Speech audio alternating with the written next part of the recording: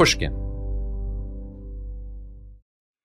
I've interviewed many successful people over the years, and one thing I find fascinating is many of them don't consider themselves business savvy. Take the owners of Tight Knit Brewing. They turned to Chase for business for everything from banking and payment acceptance to credit cards, and do all of it in one place with the Chase mobile app. And that's helped these brew-loving friends turn a passion into a business. Learn more at chaseforbusiness.com. Make more of what's yours. Chase mobile app is available for select mobile devices. Message and data rates may apply. JP Morgan Chase Bank, N.A., member FDIC. The most innovative companies are going further with T-Mobile for Business. The PGA of America is helping lower scores and elevate fan experiences with AI coaching tools and 5G connected cameras. AAA is getting more drivers back on the road fast with location telematics. And the Las Vegas Grand Prix is powering race day operations with 5G connectivity, giving fans an experience at the speed they deserve. This is accelerating innovation with T-Mobile for Business. Take your business further at T-Mobile.com/now. This is your moment, your time to shine, your comeback. You're ready for the next step in your career, and you want an education employers respect. So you're not just going back to school, you're coming back with Purdue Global. Backed by Purdue University, one of the nation's most respected public universities, Purdue Global is built for people who bring their life experience into the online classroom. Purdue Global, Purdue's online university for working adults. Start your comeback today at purdueglobal.edu. From Pushkin Industries, this is Deep Background, the show where we explore the stories behind the stories in the news. I'm Noah Feldman. Today we speak to a globally best-selling novelist who has a special knack for angering the Turkish government. Her name is Elif Shafak. In 2006, at the height of her fame, she was charged with insulting Turkishness because one of the characters in her novel, The Bastard of Istanbul, referred to the murder of Armenians during World War I as a genocide. That case was eventually dismissed. But last year, Turkish authorities began a new investigation into her past work for what they called, quote, crimes of obscenity. One thing that the Turkish authorities have not been able to do, however, is to keep Turkish readers and readers all over the world from devouring Elif's books. The government also hasn't been able to keep critics around the world from praising Elif's books either.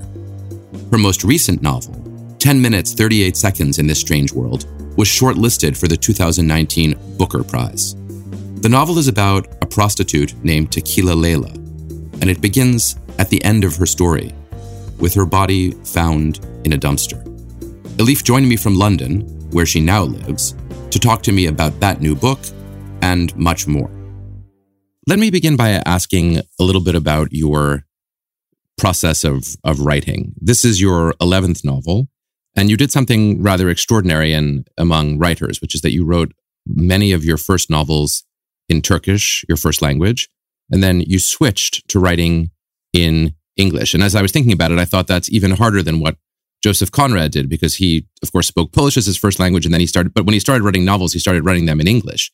What you have done is more like what Nabokov did, writing many of his novels first in Russian and then turning to writing novels in English.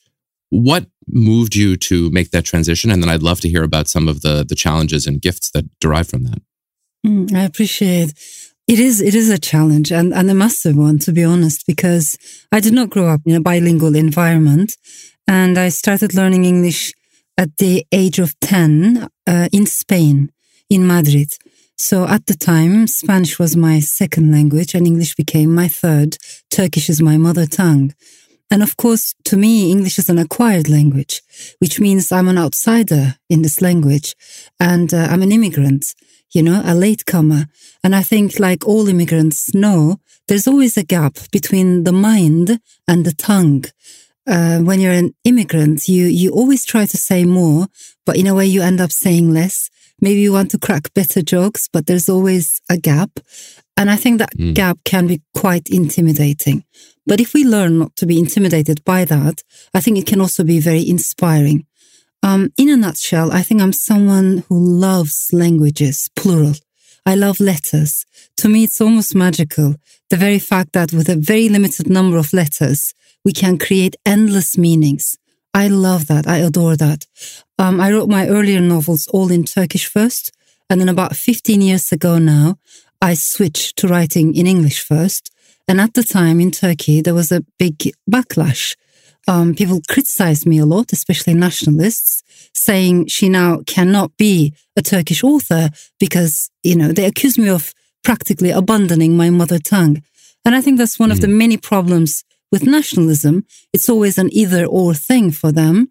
Whereas I believe if you can dream in more than one language, you can write fiction in more than one language. So all I can say over the years is that I found the possibility of writing in another language freeing. To me, it's freedom. And I needed that. Writing in Turkish can be quite heavy, and I needed a bit of cognitive distance.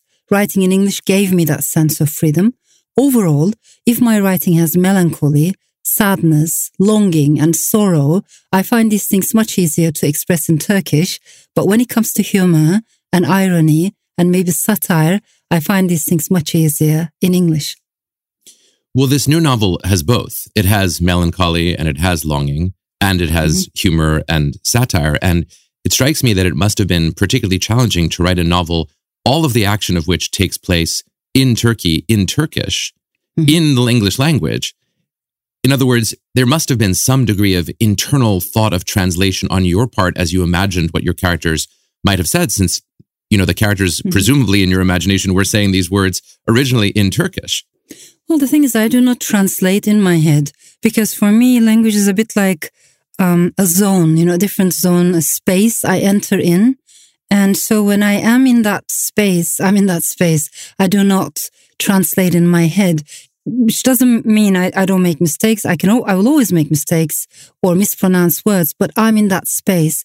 And to me, that's very important, to follow the flow, the rhythm of that language. And in a way, maybe when I'm a little bit distant from the Turkish language, maybe I can take a closer look at my motherland. It's a bit like when you want to see a painting better, you don't get nearer. You just sometimes need to take a step back. And that space in between, that cognitive distance or linguistic distance, if you will, I found it in a paradoxical way. Maybe it brings me closer to Turkey, in fact. I want to ask you a little bit about national allegory. There are moments reading the novel when I thought of, the protagonist's father's gradual move towards greater religious observance and the components of hypocrisy that the novel draws attention to in that process, where I wondered if those could be read as engaged with or in criticism of changes and developments that have taken place in Turkey in recent decades. I think that's correct, because what we've seen in Turkey is a slide backwards.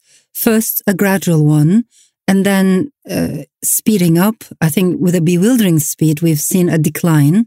By that, I mean, as we've lost democracy, we've also seen a rise in nationalism, religiosity, definitely fundamentalism of all kinds, authoritarianism, certainly. But when these things happen, I think women need to be more worried, because alongside we've seen an increase in patriarchy, we've seen an increase in sexism, and also we've seen an increase in homophobia and transphobia. In my opinion, this is not a coincidence, because wherever we see an increase in ultranationalism, any kind of extremist narrative will always go hand in hand with some kind of misogyny and intolerance towards particularly minorities.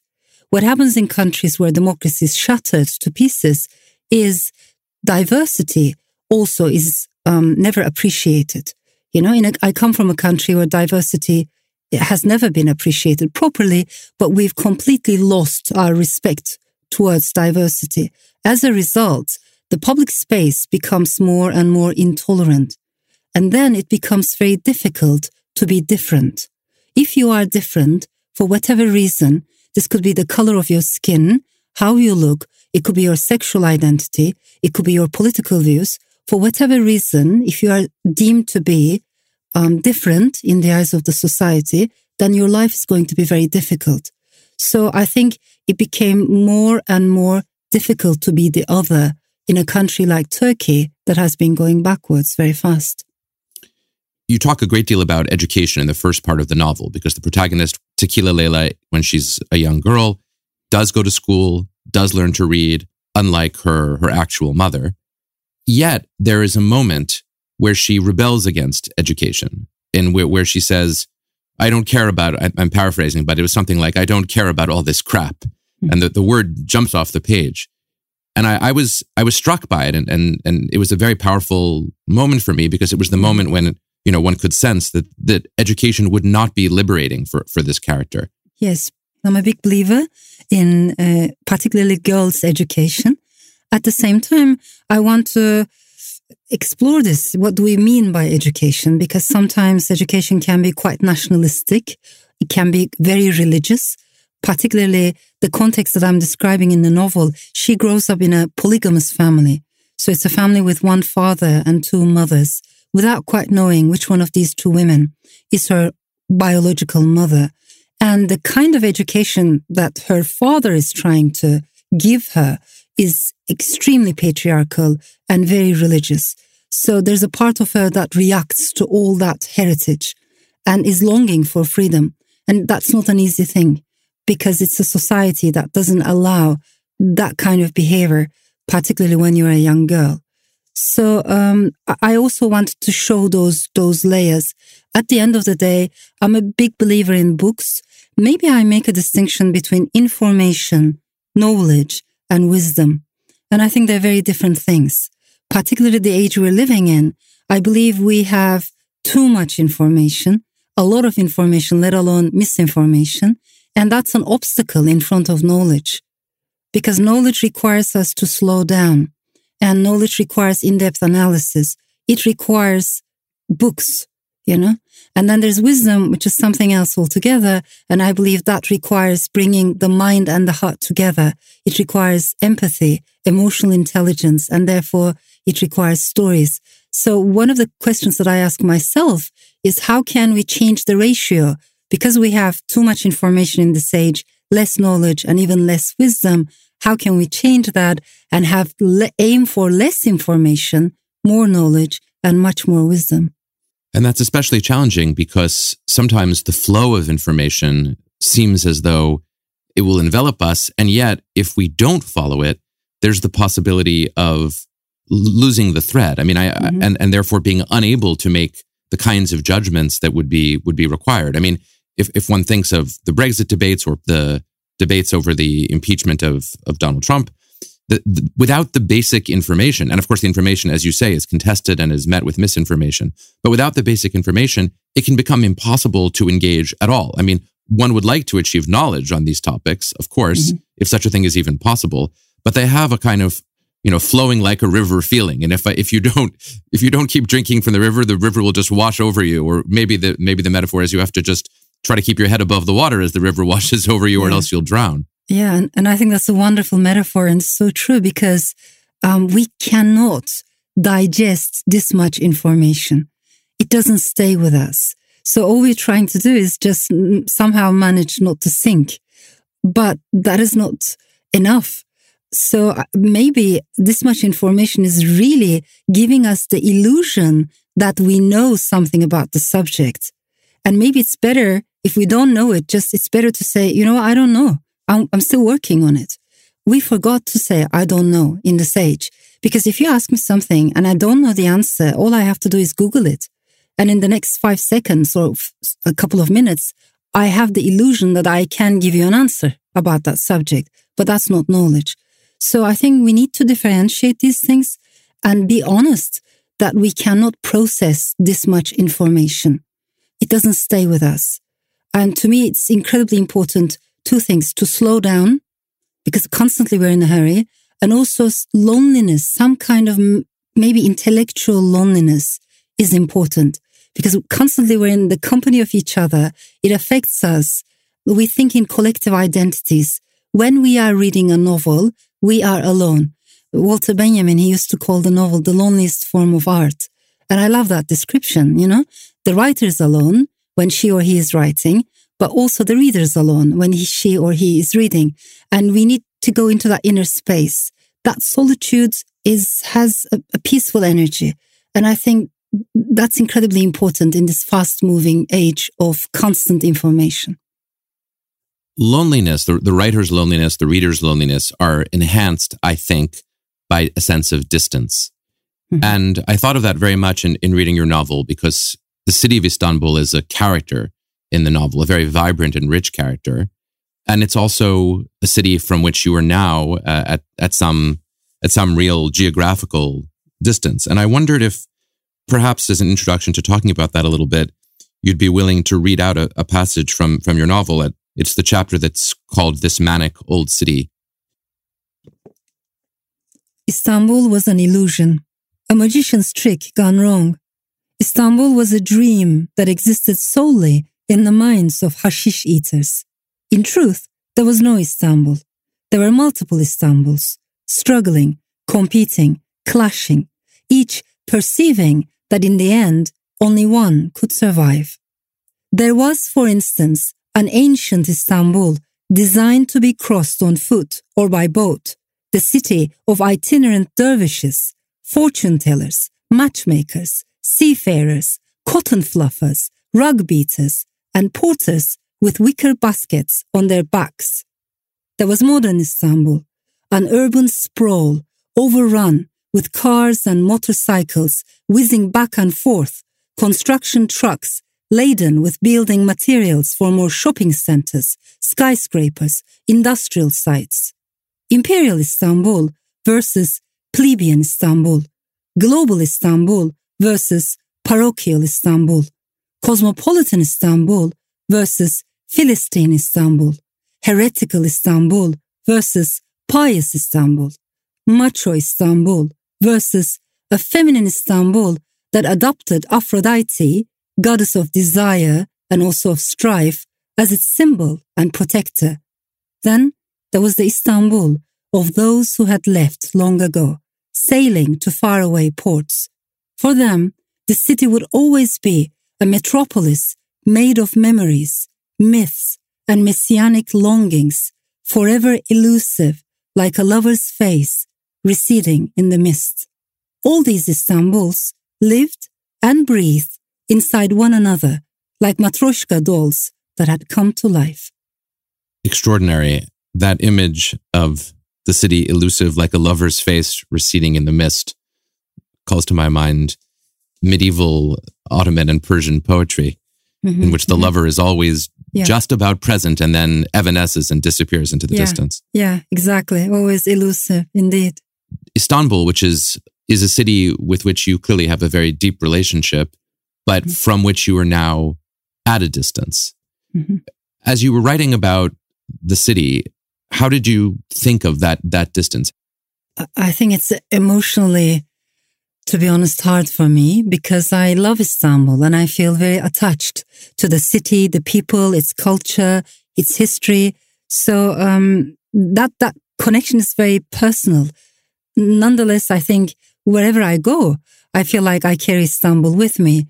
My relationship with the city is quite emotional, of course, but at the same time, I'm someone who believes in multiple belongings.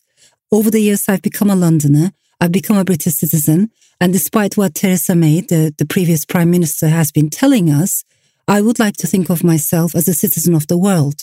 Because she said, if you're a citizen of the world, it means you're a citizen of nowhere. I think she was wrong. If you're a citizen of the world, it doesn't mean that you have no sense of belonging, that you're floating in the air aimlessly. I think a citizen of humanity means you do care about multiple things, multiple identities, multiple belongings at the same time. So you can be very attached to a place, but at the same time, very much attached to or connected with your fellow human beings all around the world. I want to defend that kind of combination of local and universal at the same time.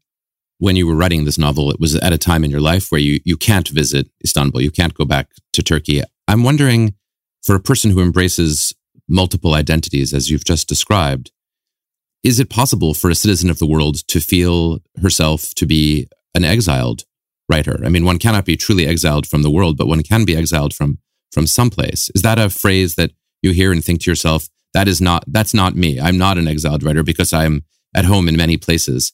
Or do you think to yourself, yes, I am at the stage of my life where that might be a fair description of me?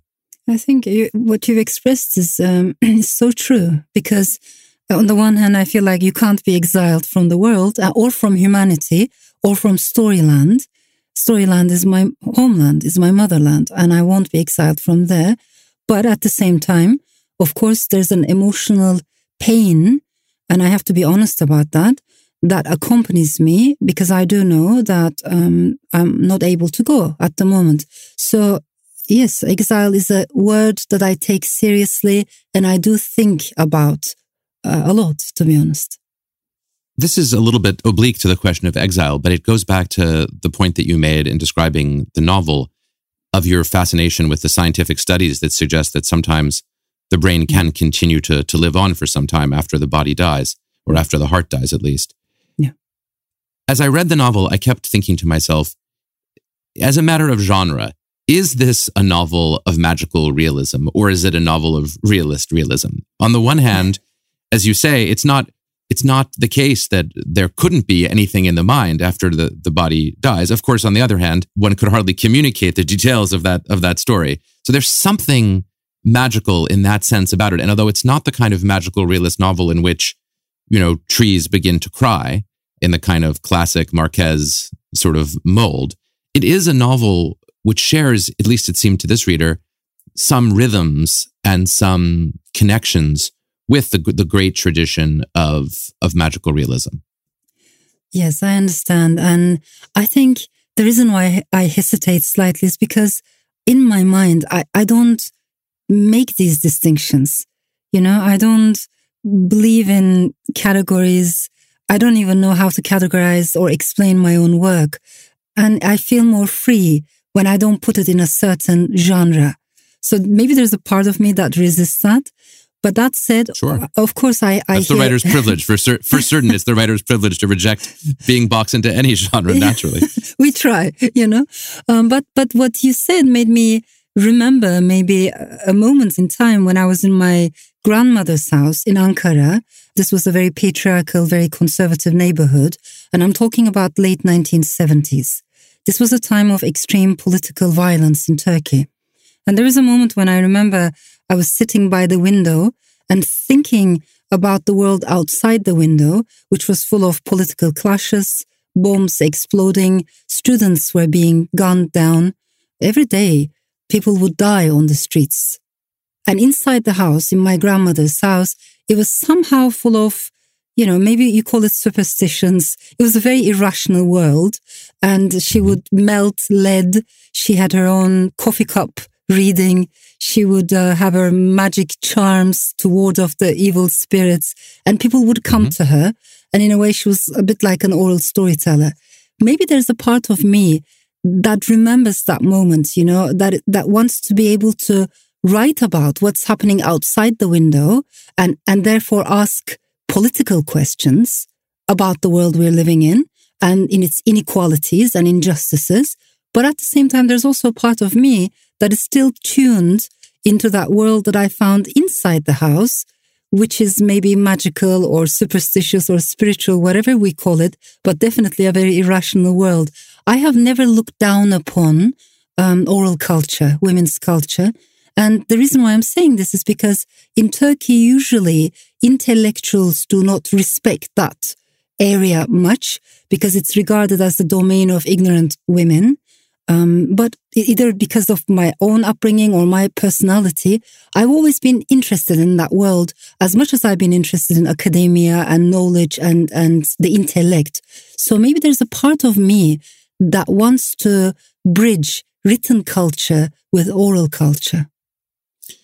In some way, your protagonist, Tequila Leila, could not be more different from you. She's isolated and she is repressed and she's impoverished.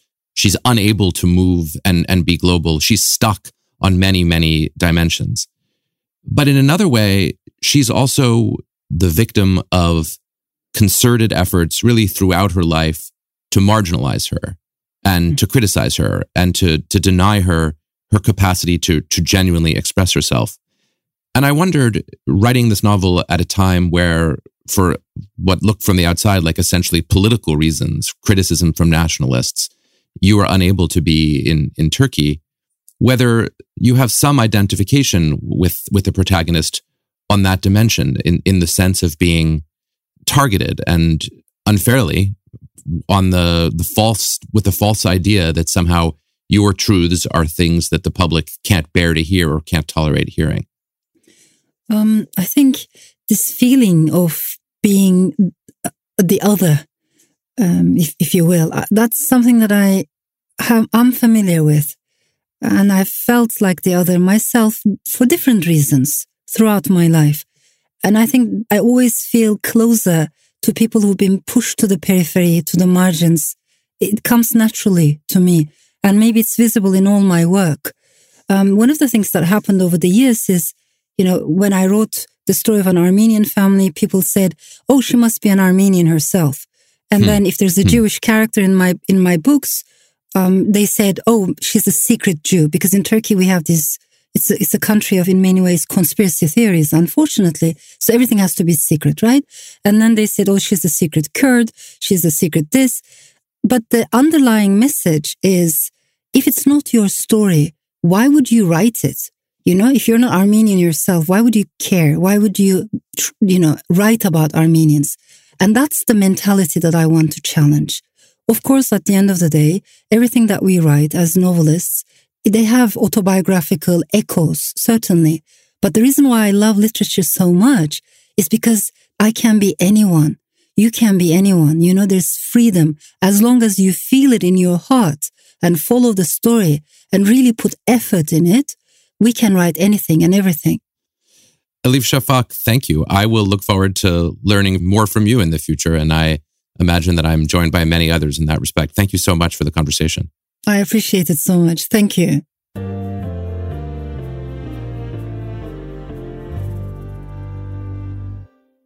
The name of Elif Shafak's latest novel is 10 minutes, 38 seconds in this strange world.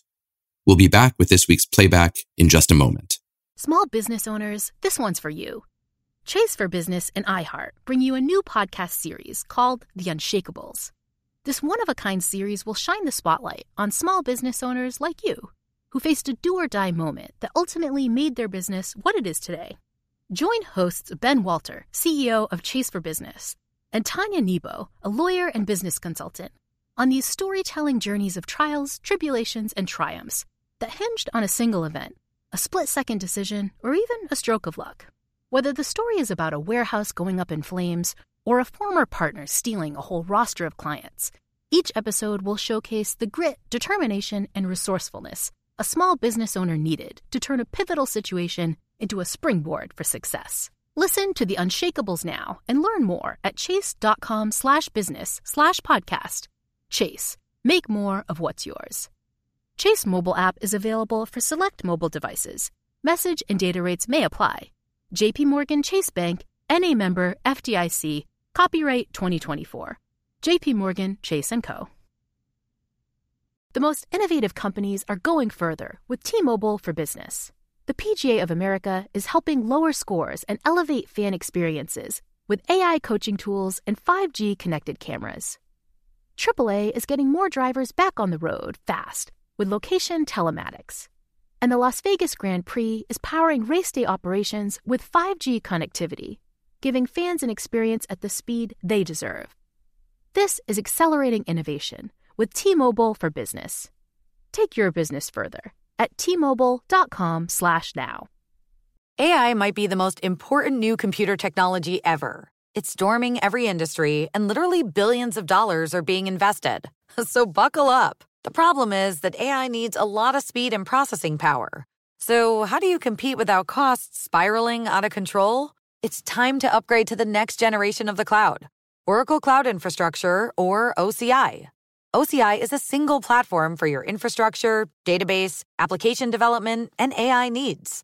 OCI has 4 to 8 times the bandwidth of other clouds, offers one consistent price instead of variable regional pricing, and of course, nobody does data better than Oracle. So now you can train your AI models at twice the speed and less than half the cost of other clouds. If you want to do more and spend less like Uber, 8x8, and Databricks Mosaic, Take a free test drive of OCI at oracle.com/strategic. That's oracle.com/strategic.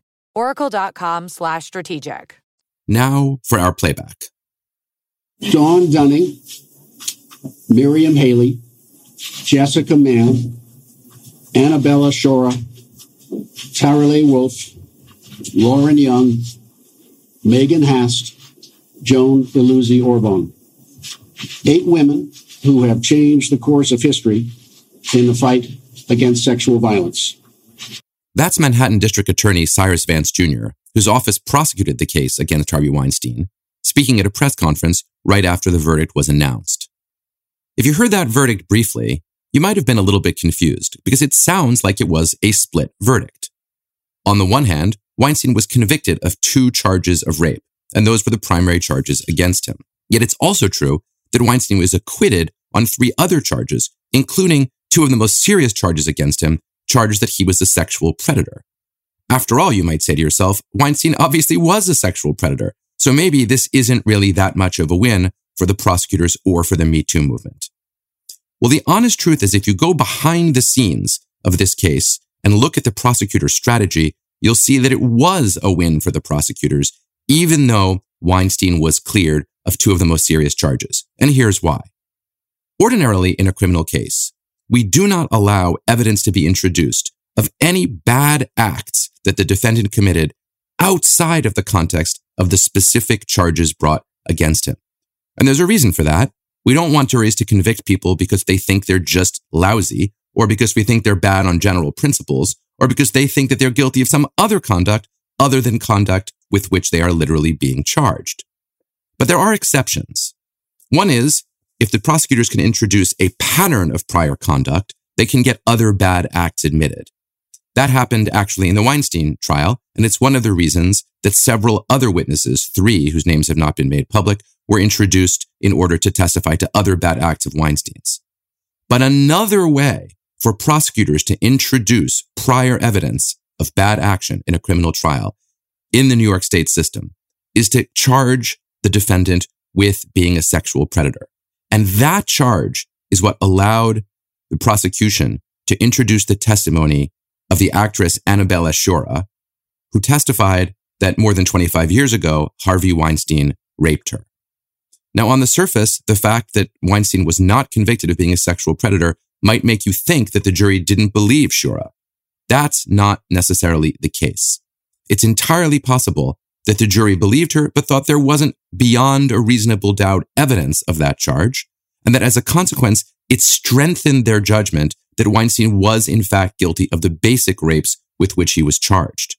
That's especially probable because those rapes involved situations in which it's often very difficult for prosecutors to get convictions, namely no physical evidence and an ongoing professional, social, and even sexual relationship between the perpetrator and the victims after the crimes alleged, at least according to Weinstein's lawyers.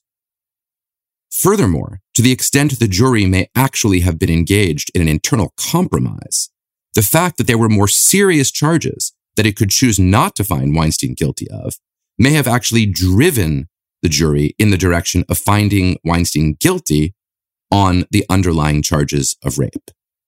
Of course, we don't like to think that juries are horse trading behind the scenes, but we understand that in reality, they sometimes are.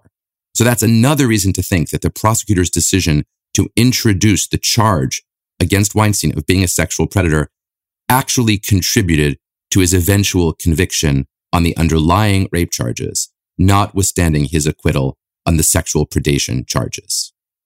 The upshot here is that the legal system is like a lot of other complicated systems in the world. Sometimes to understand what's really going on, you got to get behind the scenes. Deep Background is brought to you by Pushkin Industries. Our producer is Lydia Jean Cott, with studio recording by Joseph Friedman and mastering by Jason Gambrell and Jason Rostkowski. Our showrunner is Sophie McKibben. Our theme music is composed by Luis Guerra. Special thanks to the Pushkin Brass, Malcolm Gladwell, Jacob Weisberg, and Mia Lobel. I'm Noah Feldman. You can follow me on Twitter at Noah R. Feldman. This is Deep Background. Whether you're a savvy spender maximizing your savings with cashback rewards, a thrifty rate watcher seeking the lowest interest, or a travel enthusiast looking for extraordinary perks, Kemba Financial Credit Union has a visa to complement your lifestyle and unique needs. Apply today at Kemba.org to unlock a limited time 2% cash back on purchases and pay 0% interest on balance transfers for an entire year with a new visa from Kemba. You deserve a card that works for you. Restrictions apply. Offer ends June 30th, 2024. Hello, it is Ryan, and we could all use an extra bright spot in our day, couldn't we? Just to make up for things like sitting in traffic, doing the dishes, counting your steps, you know, all the mundane stuff. That is why I'm such a big fan of Chumba Casino. Chumba Casino has all your favorite social casino-style games that you can play for free anytime, anywhere with daily bonuses. That should brighten your day a little.